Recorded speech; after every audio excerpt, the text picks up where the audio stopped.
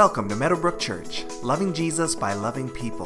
For more information about who we are, find us online at www.meadowbrook.ca. Take your Bibles and turn with me to Matthew chapter 20. If you need a Bible, there's a Bible on the pew in front of you. It's page 987 in that Bible. My heart feels full today. I've just enjoyed worshiping with you guys this morning. Meadowbrook, I love you so much. I really love you a lot, and I'm just so grateful for you for many, many reasons. But yeah, my heart just feels full worshiping with you this morning, and I'm excited to dig into the Word with you now. This week we're about halfway through our series that we've called The Upside Down Kingdom. And 4 more weeks after this, and just wanting to take some time to dig into the nature of the kingdom of God. And as we've been talking about, the kingdom of heaven is not just something we will experience one day down the road. It's not just something that we engage with when we leave this earth. It is something that when Jesus came, he said, I'm building my kingdom right now. I am starting to establish the kingdom of heaven here on earth. When Jesus was born, the rightful king has landed on earth in physical form. And he says, I'm setting up my kingdom now. And for everyone who follows Jesus, you are a citizen of that kingdom. And like all kingdoms, the kingdom of heaven has laws and commandments. It has a culture. It has values. And so we want to take some time to look at how should we be living then? As citizens of this kingdom, what does it mean for us to live out the commandments and the laws and the culture and the values of the kingdom of heaven? And the emphasis of the series has been not just the kingdom of heaven, but how what the kingdom of heaven calls us to is often very, very different than what I might want in my sinful fleshy self, than what the world maybe is telling us how to live, or what the enemy might be whispering in our ear. That the kingdom of heaven's values and culture and commandments are often very backwards. They are often upside down to the way I would naturally maybe like to live, or the way the world is telling me how to live, or the way the devil would want me to live. And so it is worth digging into that and saying, okay, so how are we going to live in a way that we are truly holy people? We are truly separate people. We are truly different people from the world around us, where we can live out the way Jesus calls us to live in this upside down way. The tagline has been, to learn the ways of the kingdom is to find the will of the king. That if we really want to live a life that is pleasing to God, we have to live out the ways of this upside down kingdom. And so we've been looking at the teachings primarily in the New Testament, as that's where Jesus came and taught us about the ways of the kingdom hands-on. And so we have covered a bunch of different topics, and as we continue through today, we're going to flip around and see another thing that's kind of switched from the way our flesh might want to live. And so we will continue through that this morning. As we do,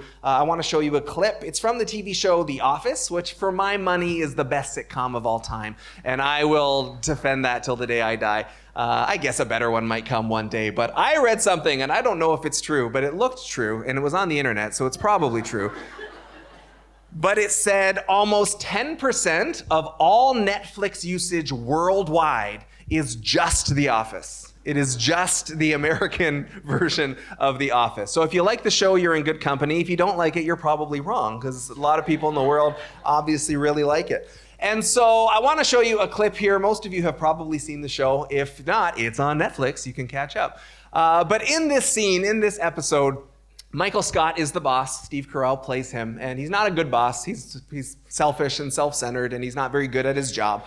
And in this scene, one of his employees has been rude to him publicly, and the company has demanded that Michael deal with it, but he's not a great leader, and so he doesn't really know how to deal with it. He's not dealing with it very well. And then Michael's right hand, Dwight, who is always looking for more power and more authority, gets involved in how do we solve this problem. So please take a look. Go ahead, Nikki.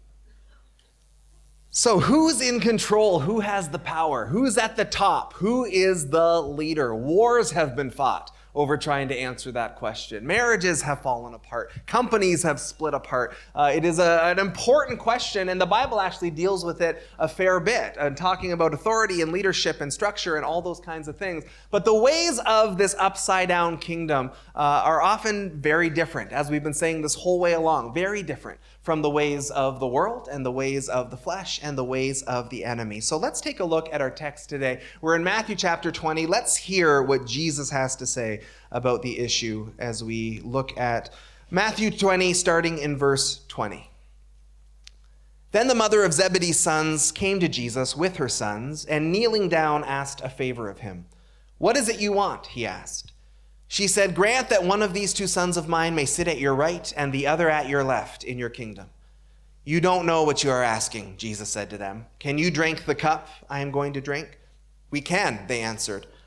Jesus said to them, "You will indeed drink from my cup, but to sit at my right or left is not for me to grant. These places belong to those for whom they have been prepared by my Father."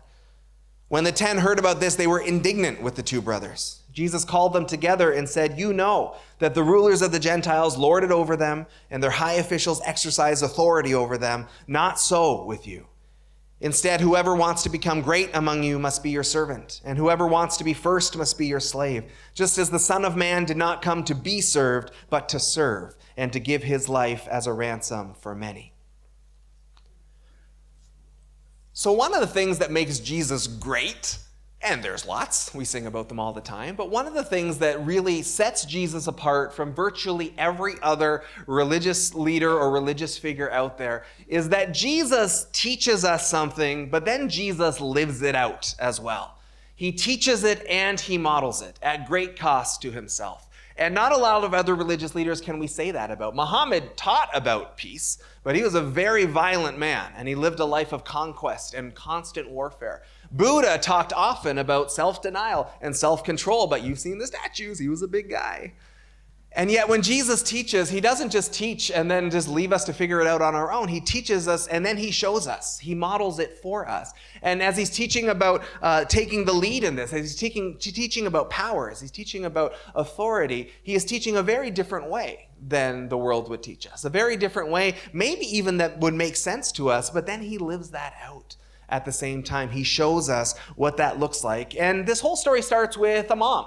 The heading in my Bible says a mother's request. Yours probably says something similar in verse 20. The mother of Zebedee's sons come to Jesus. This is the mother of James and John, the sons of Zebedee. And they were part of Jesus' inner circle. The disciples were his inner circle, but then Peter, John, and James were kind of his inner circle. They got to experience some things that the other apostles didn't experience. Jesus brought them to the Mount of Transfiguration. Jesus brought them into the Garden of Gethsemane. So those three men, Peter, John, and James, were a bit closer to Jesus even than the 12 were. And so this is the mother of John and James, the mother of the sons of Zebedee. She comes and asks a favor of him. "What is it that you want?" Jesus asks. She said, "Grant that one of these two sons of mine may sit at your right and the other at your left in your kingdom." And she's just really being a good mom in this moment. She's being a really good mom. And she is understanding that Jesus is Lord. Jesus is the source of all blessing. And if I want blessing for my kids, I'm going to go to the source of all blessing. I'm going to present my kids before the Lord. I'm going to ask for his blessing upon my children. That's a great mom. She is doing really what any of us do when we pray for our kids, where we understand that the Lord is the Lord, and we are going to bring our kids before the Lord and seek his blessing. She is interceding for them.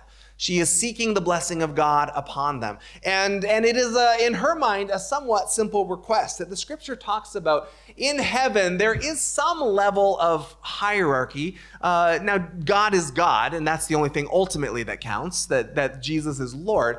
But Jesus would teach on this, that there's places in heaven. And your salvation isn't dependent on anything that you can do. Your salvation comes through grace. It comes through his grace that is extended to you, that you grab onto by faith. But your reward in heaven is dependent on you. Your reward in heaven has to do with how you live your life and how you conduct yourself. And Jesus encourages us to live our lives with that mindset, with that eternal mindset, that you can have your reward here on earth or you can have your reward in heaven. But to live with this idea that there is a better, much longer future for us than what this temporary earthly world can offer. And Revelation talks about that there are seats in heaven, there are seats that are closer to the throne, and that seems to be what she's tapping into. And so we know from Scripture that when Jesus rose from the dead and returned to heaven, he was seated at the right hand of God. And this is a seat of honor. This is a seat the picture comes from the world at the time where the king would rule from his throne.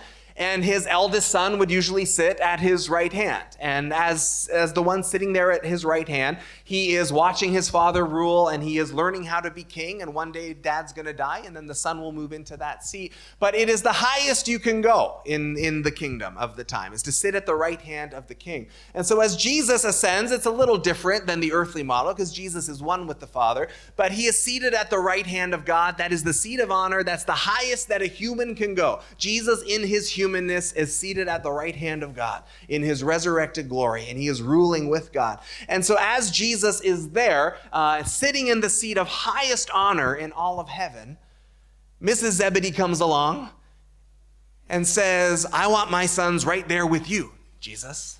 I want them at your right hand and left hand. I want them at your seats of honor.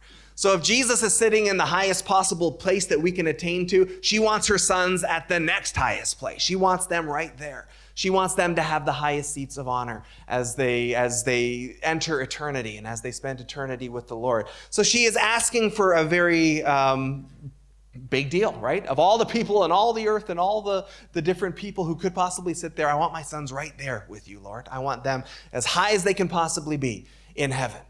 And so as this happens, Jesus has a little bit of pushback on that. Verse 22, he says, you don't actually know what you're asking. And then he asks a very difficult question. Can you drink the cup I am going to drink? And he's talking about the cup of suffering. He is essentially saying, for me to sit in the highest seat, I'm going to have to go through the cross. That's what it's going to cost me to be resurrected and lifted to the highest place and get the name that is above every name. There is a price that I am going to pay.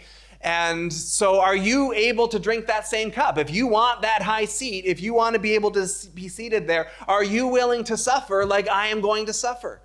When the Apostle Paul comes to Jesus, when he gets saved in the book of Acts, the Lord says to him, you are going to suffer a lot for the sake of the gospel. You're going to suffer a lot for the sake of the kingdom. Sometimes the only way to growth and greatness is through our suffering.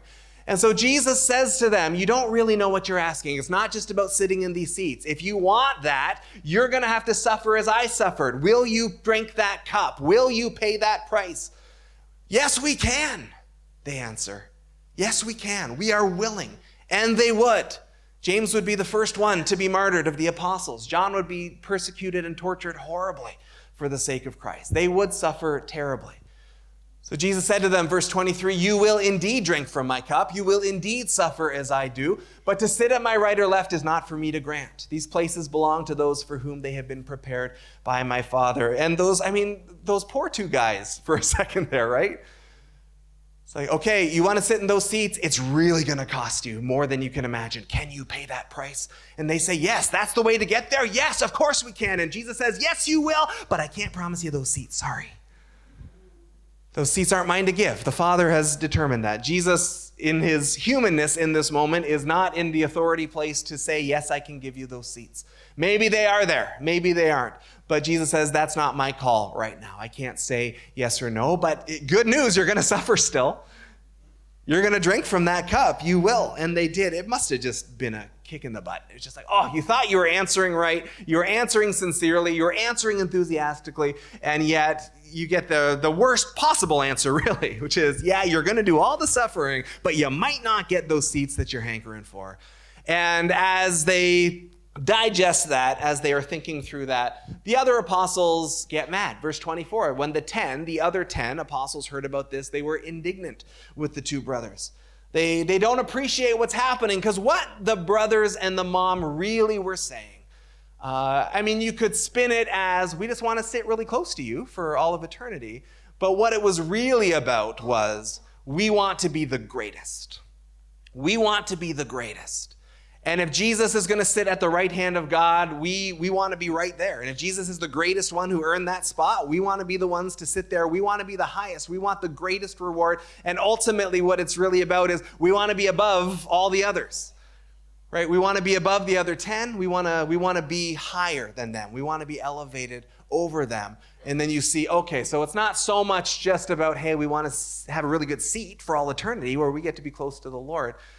They're really wanting to elevate themselves. They are really wanting to say, we want to be the greatest. We want to be over even our brother apostles here. We want to be greater than everybody else. It comes down to power. It comes down to authority. And the apostles would fight about this from time to time. The apostles bickered a lot, and that makes me feel better when Christians bicker a lot. It's been going on since the very beginning. But the thing the apostles typically fought about was who's going to be the greatest. Who's going to be the greatest apostle? Who's going to be the leader, right? When Jesus leaves, who's the natural next leader? Who's going to walk into that role? Jesus would shut down that talk every single time. There was a show in the 80s called Who's the Boss? Who remembers this show? The 80s had a bunch of really bad sitcoms with really bad hair, and they really liked kind of weird, zany premises. Like, that was the big deal. Like, there was like whoa, what a crazy twist in all of these things. And so it doesn't sound that big a deal. But in the 80s, the twist of Who's the Boss is that there's Tony Maselli in the middle, Tony Danza. Remember him? Hey, hey, that guy.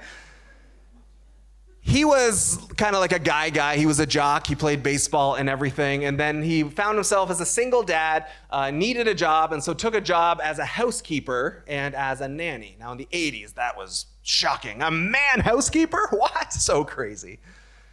And then Angela, the blonde, she was the one who hired Tony. She was this high-powered executive type. She was also a single parent, and so she hires Tony to look after the house and help look after the kids. And I guess in the 80s, that was hilarious, apparently. Like, a female leader? What? A male housekeeper? They just thought it was the funniest thing.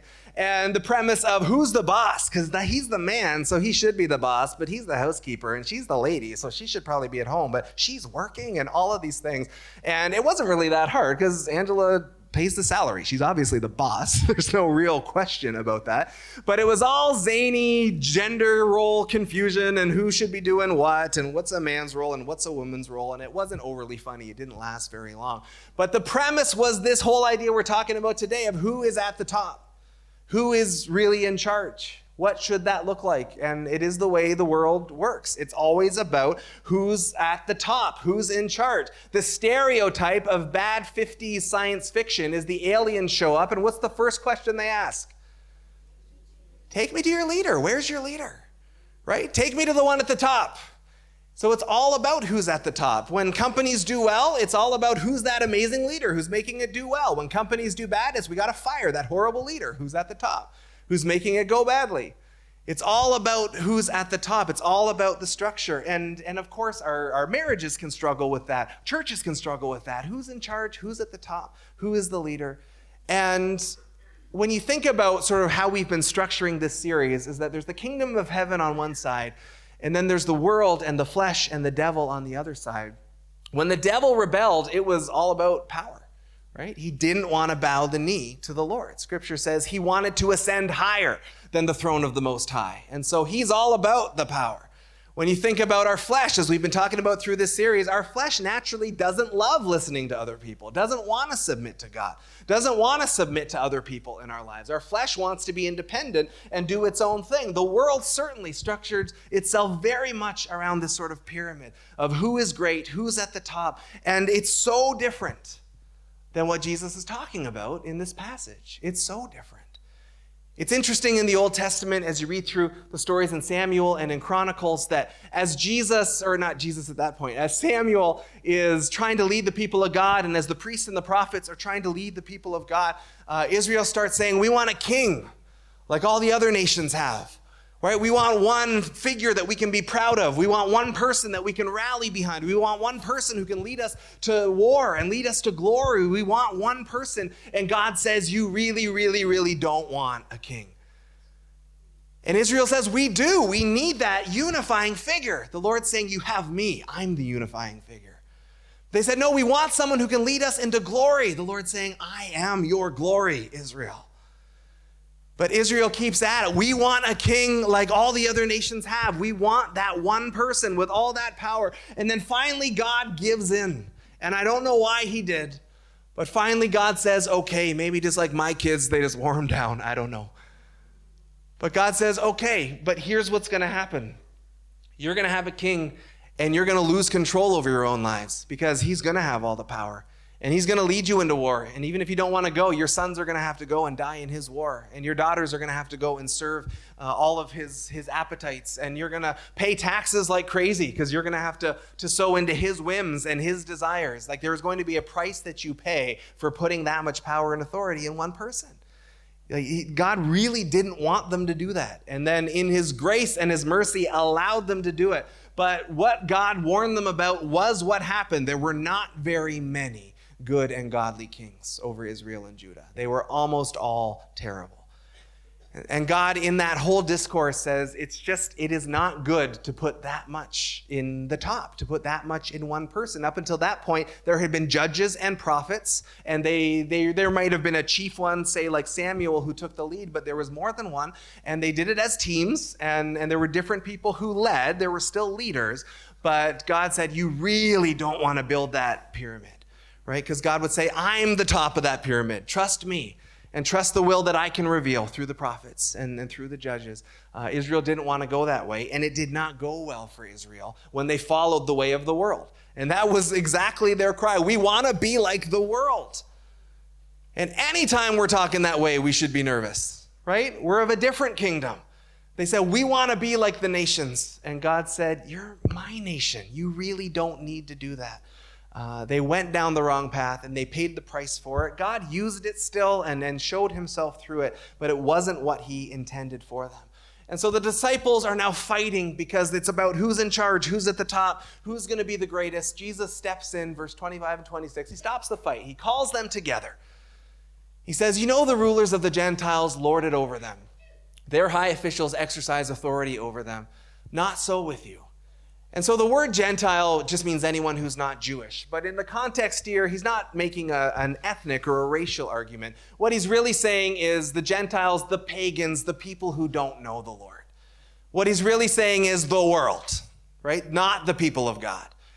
So the way the world runs is, it's all about who's at the top. It's all about who cracks the whip. It's all about who is just over everybody. And that is the constant thing that is shoved in your face in the world. It's all about that. That is the way the world runs. And so when we talk about, climbing the ladder, right? That's a common expression in our culture, that we're climbing the corporate ladder, or we're trying to climb for position, or whatever that looks like. That's the way the world works.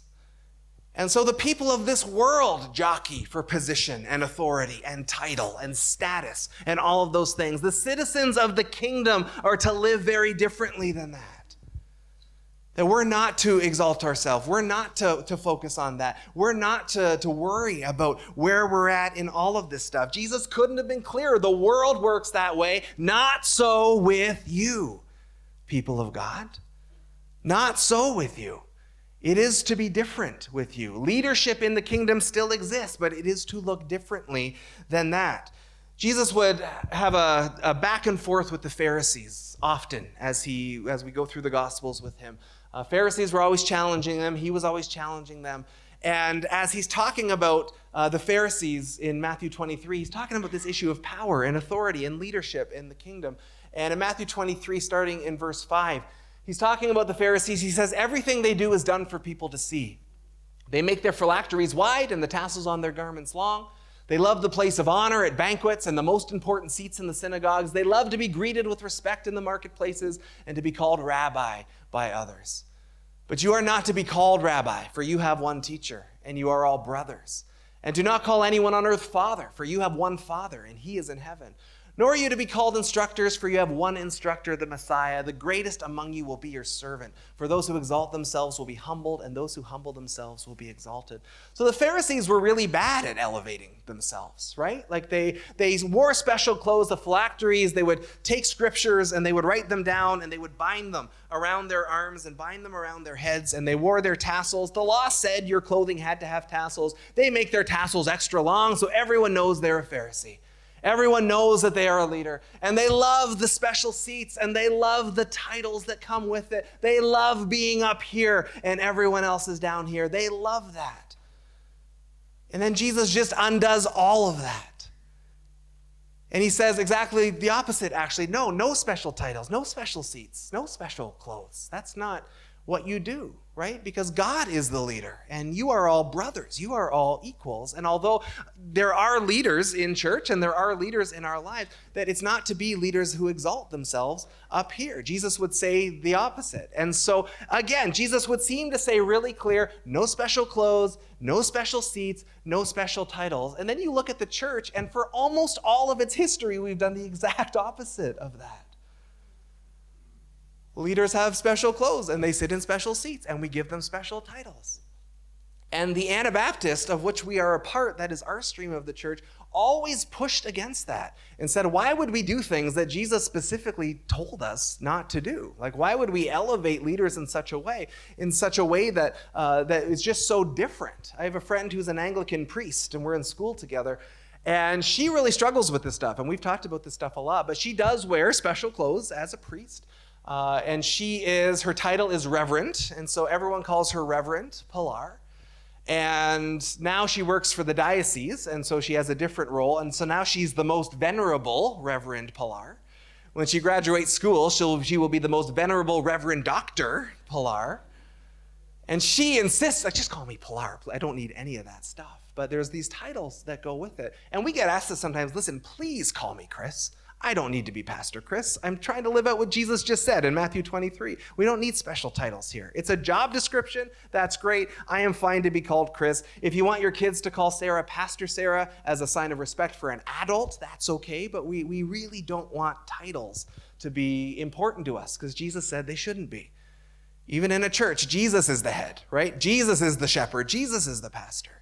And so as Jesus sets up his kingdom and teaches us the ways of the kingdom, that there is just such a different way than what we have always done. But Jesus makes sure in that passage in Matthew we just read that we make clear that leadership in the church is Jesus is the head of the church. And then there are a few people who are definitely not Jesus, who are broken, sinful people who help out on the practical level. But no one is to be elevated in that way. Jesus is the only one to be elevated because Jesus is the only one who is perfect. Jesus would go on in verse 26 of our passage to say, yeah, you don't elevate yourself. Instead, whoever wants to become great among you must be your servant. Whoever wants to be first must be your slave. And so different than what the flesh would naturally do, so different than what the world is telling us, so different than the way the devil conducts himself, is that to be great in God's eyes is to make yourself lower, not higher. Not to promote yourself, not to elevate yourself.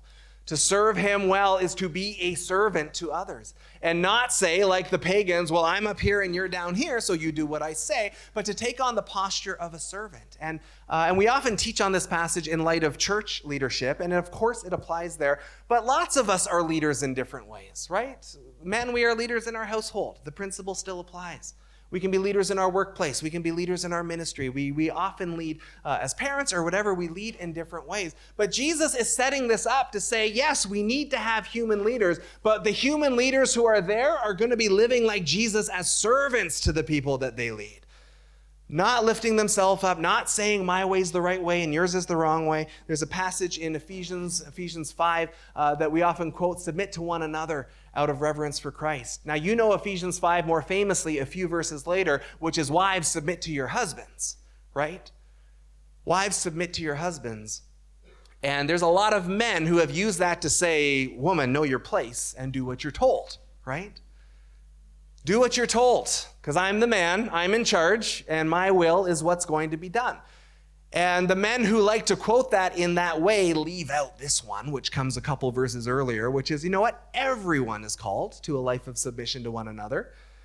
And they also typically leave out that after it says, wives, submit to your husbands, it says, husbands, love your wives as Christ loved the church, laying down his life for her, giving himself up for her.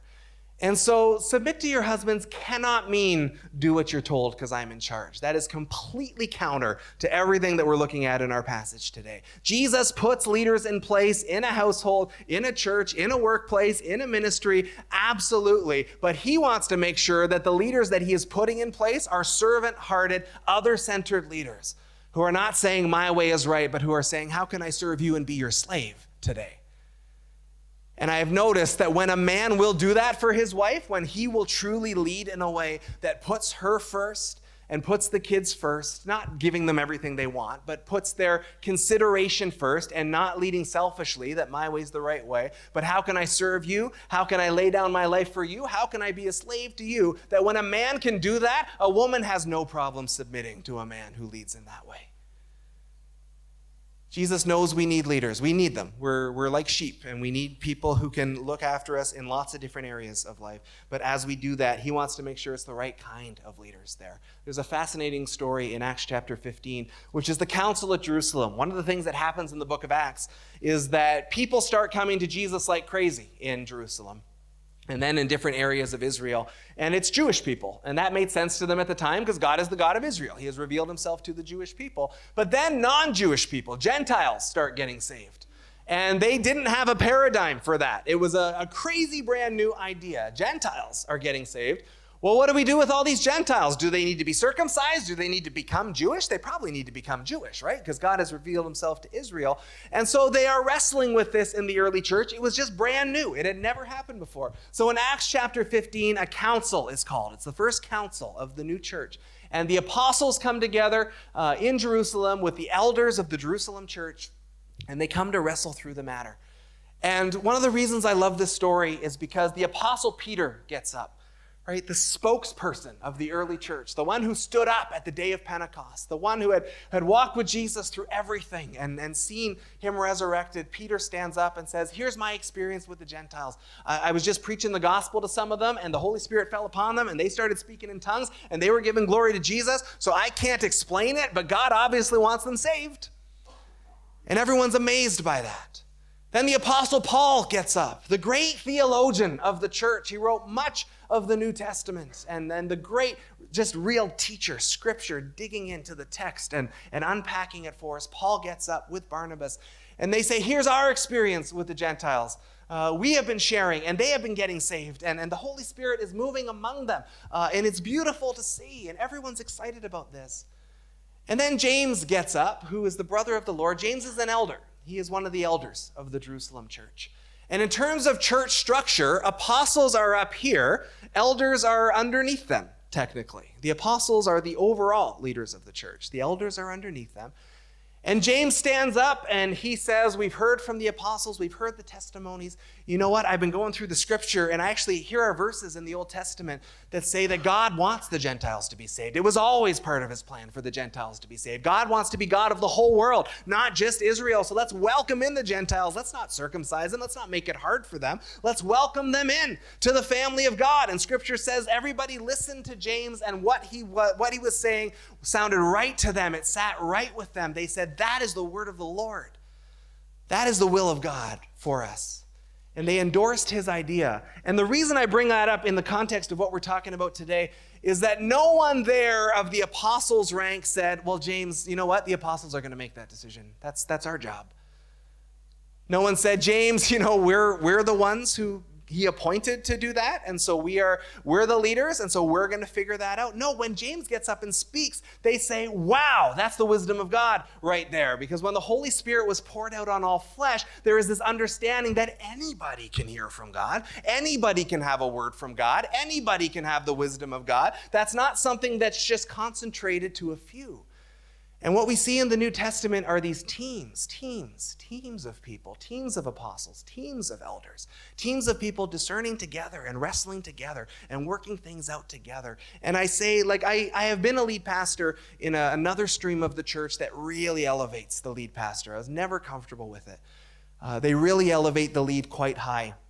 And when I would say to my board, help me discern this, they would say, we trust you. You're the lead. We'll follow you. And I would say, I love the trust. That's awesome. But we shouldn't be doing this on our own.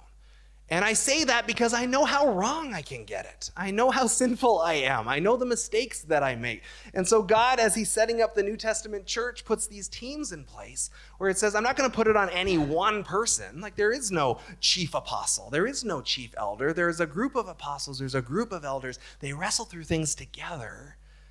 And they're not elevating Paul way up here or Peter way up here. Paul corrects Peter later in the New Testament. He says Peter was out of line. Like there's a brotherhood. There's even amongst leaders, there is this understanding that we are all committed to one another. We're not elevating some above the other. It's servant leadership. And it's the servant leadership we're called to in church. It's the servant leadership we're called to in our households. It's servant leadership we're called to at the workplace, where we are not lording it over others, whatever authority we have, whether it's a husband's authority or a parent's authority or whatever, but we are sincerely doing what is best for the people we are leading, doing what is best for our families. And I don't mean we just cave and give them what they want. We make hard choices as leaders, as parents, as husbands, absolutely. But it's not about what's best for me is the point. It's not about my way is definitely right because I've been put in this position. It's just not true. It's just not possible.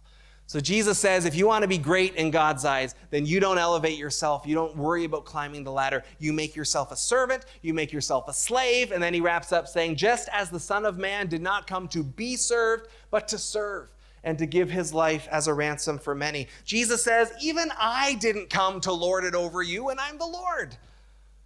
Even I didn't come to elevate myself. I've come to serve the Father, and I've come to serve you. I've come to obey the will of God and live it out, and I've come to serve you. I am putting you ahead of me. I'm putting your needs above my own.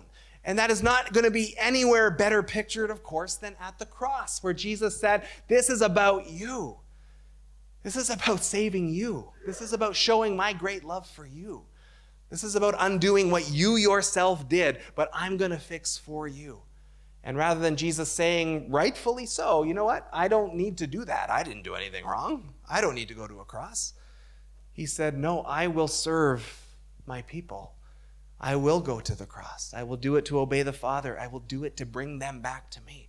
And that as Jesus lays down his life, he deals with our sin and our separation from God. As Jesus rises from the dead, he deals with our death and he brings us back to life in eternity with him. And then Jesus says, come follow me. Trust me, put your hope in me, come after me. Jesus shows us what this kind of leadership looks like, even separate from the cross. His whole life was about blessing and serving other people. That's what he gave. He didn't use his godness, as we looked in week 1, to elevate himself, to make himself comfortable. He chose a life of poverty. He chose a life of sorrows, a life of suffering. He chose a life of giving it all up for other people. Ultimately, at the cross, the King of glory took the path of a servant, even though he was the king. And followers of that king also need to take the path of a servant. If he was willing to do that, then we need to be willing to as well. And no matter what my flesh says about what I deserve or what I think I'm entitled to, no matter what the world says about how things should be, no matter what the enemy might be whispering in our ears, we follow the way of the upside-down kingdom, where the kingdom of this world says, raise yourself. The upside-down kingdom says, nope, you lower yourself. If God wants to raise you up higher, he can raise you up higher. If God wants you to have a promotion, you'll have a promotion. Our job is to be faithful to what Jesus told us to do. And what he told us to do was to take the path of a servant and a slave. Lower is higher in the upside-down kingdom. Come on up, worship team. We have an email address, questions@meadowbrook.ca. And if you have any questions about the message, about the series so far, I'd be very happy to answer. You can shoot us a text or an email and be happy to keep that conversation going. Mark 9:35 says that Jesus sits down with his disciples. He says, anyone who wants to be first must be the very last and the servant of all. It's so different. It's so different than what we are told, than what we are taught, than what even our instincts must say. If you want to be first, pick the last place. If you want to be great, choose the lowest place. If you want God to say, well done, good and faithful servant, there's a different way we have to live than the way maybe we naturally want to live. But that is the way of the upside-down kingdom. Our natural tendencies are always challenged by the person and the teaching and the example and the character of Jesus Christ. He challenges us to be different than we are. And as we embrace his ways, as we follow after his ways, then we will hear those words, well done, good and faithful servant, when we're living like he did, when we're living how he showed us to live. So we choose last place, we choose the quiet place, we can choose the background place, we can choose the lowest place, we can wash the feet, we can scrub the floor, we can do whatever. And just trust that as we serve in that way, if Jesus has more for us, he'll give us more. And we are content with that. Just to trust that I don't need to elevate myself. He can do it. that I don't need to move forward in this way, he can do that. If he wants to do that, our job is to be faithful and to submit and walk with him. Would you stand with me, please? Part of lowering ourselves is worship, where we exalt him and not ourselves. So we want to close with some worship today.